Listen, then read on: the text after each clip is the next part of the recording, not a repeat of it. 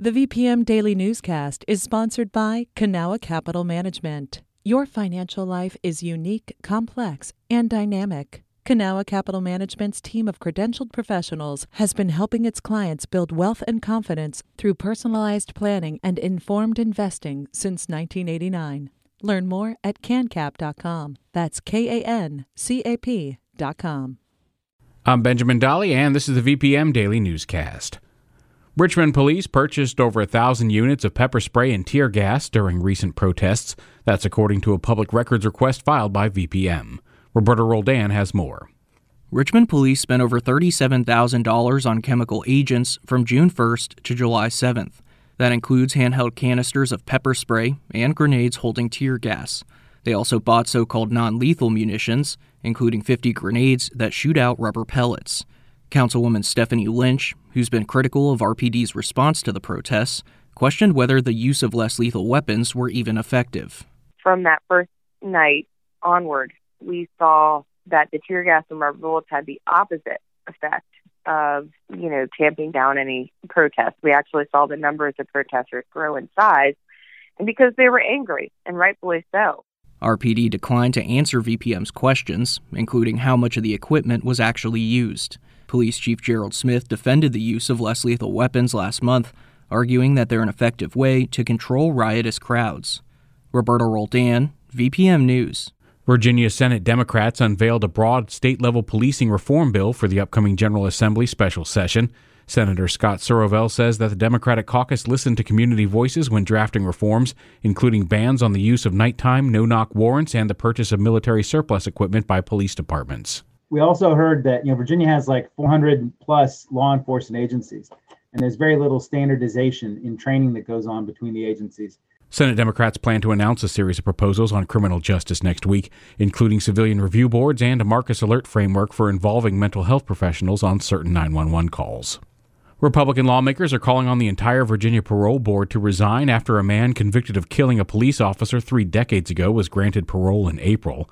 House Minority Leader Todd Gilbert said during a press conference today that the board showed a pattern of bias towards releasing Vincent Martin. This board had to notify people in a timely fashion. They had to notify the Commonwealth Attorney and failed to do so. They had to disseminate this information to the family to get input. They failed to do so. The Office of the State Inspector General released a report last month to media outlets that concluded the board violated procedure under state law, but it was heavily redacted, causing the state's Republican leadership to grow louder in their calls for transparency. In a press release, the Virginia Parole Board said the Inspector General's conclusions are based on, quote, factual inaccuracies and a misunderstanding of the Virginia Code. A voter registration group apologized today for sending around 500,000 applications with incorrect return address information. The Center for Voter Information says they mixed up city and county names. That means voters in Richmond City got applications that would send their information to registrars in Richmond County, around 50 miles away. The nonpartisan group blamed a programming error for the mistake. They promised to work with registrars to redirect mail and say they'll pay for any extra expense they caused. After a comprehensive review, Henrico County Public Schools says that Freeman High will retire its Rebels mascot and nickname. 60% of public responses favored changing the name, according to a letter sent out on Thursday by the school's principal. The term rebels is associated with Confederates and those who supported slavery. Freeman High got the nickname in 1954 as an all-white school that remained segregated for more than a decade following Brown v. Board of Education. The administration says it will work with the community to choose a new mascot for the school. The Mountain Valley Pipeline is 91% complete, according to developers, but a federal stop work order for environmental violations has delayed progress for months. As Patrick Larson reports, a group of Virginia legislators has sent an open letter to state health officials requesting a further halt on the project, citing the COVID-19 pandemic.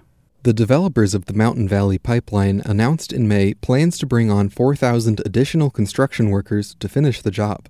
Now, Virginia legislators, led by delegates Jennifer Carroll Foy and Chris Hurst, are trying to put another stay on the project.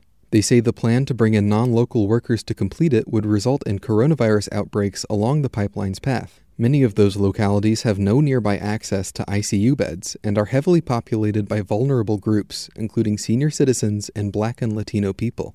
A representative of the project says that most of the workers already have long-term residences in those areas and are following state-recommended precautions against the virus. Patrick Larson, VPM News. Virginia Attorney General Mark Herring has joined with 28 other attorneys general in a letter to the U.S. Senate asking to extend relief to borrowers of non-federal student loans. The CARES Act currently provides relief from payments, interest, and collection attempts, but that protection is only available to borrowers of federal loans. The letter requests those extensions be made available to student loans from all sources. The request also seeks an extension of the relief past the current end date of September 30th and calls for lenders to consider income-based repayment plans once payments are set to resume. All the stories you've heard can be found online at vpm.org/news. This has been the Daily VPM Newscast. VPM. Hi, it's Terry Gross, the host of Fresh Air. We bring you in-depth, long-form interviews with actors, directors, musicians, authors, journalists, and more. Listen to our Peabody Award-winning Fresh Air podcast from WHYY and NPR.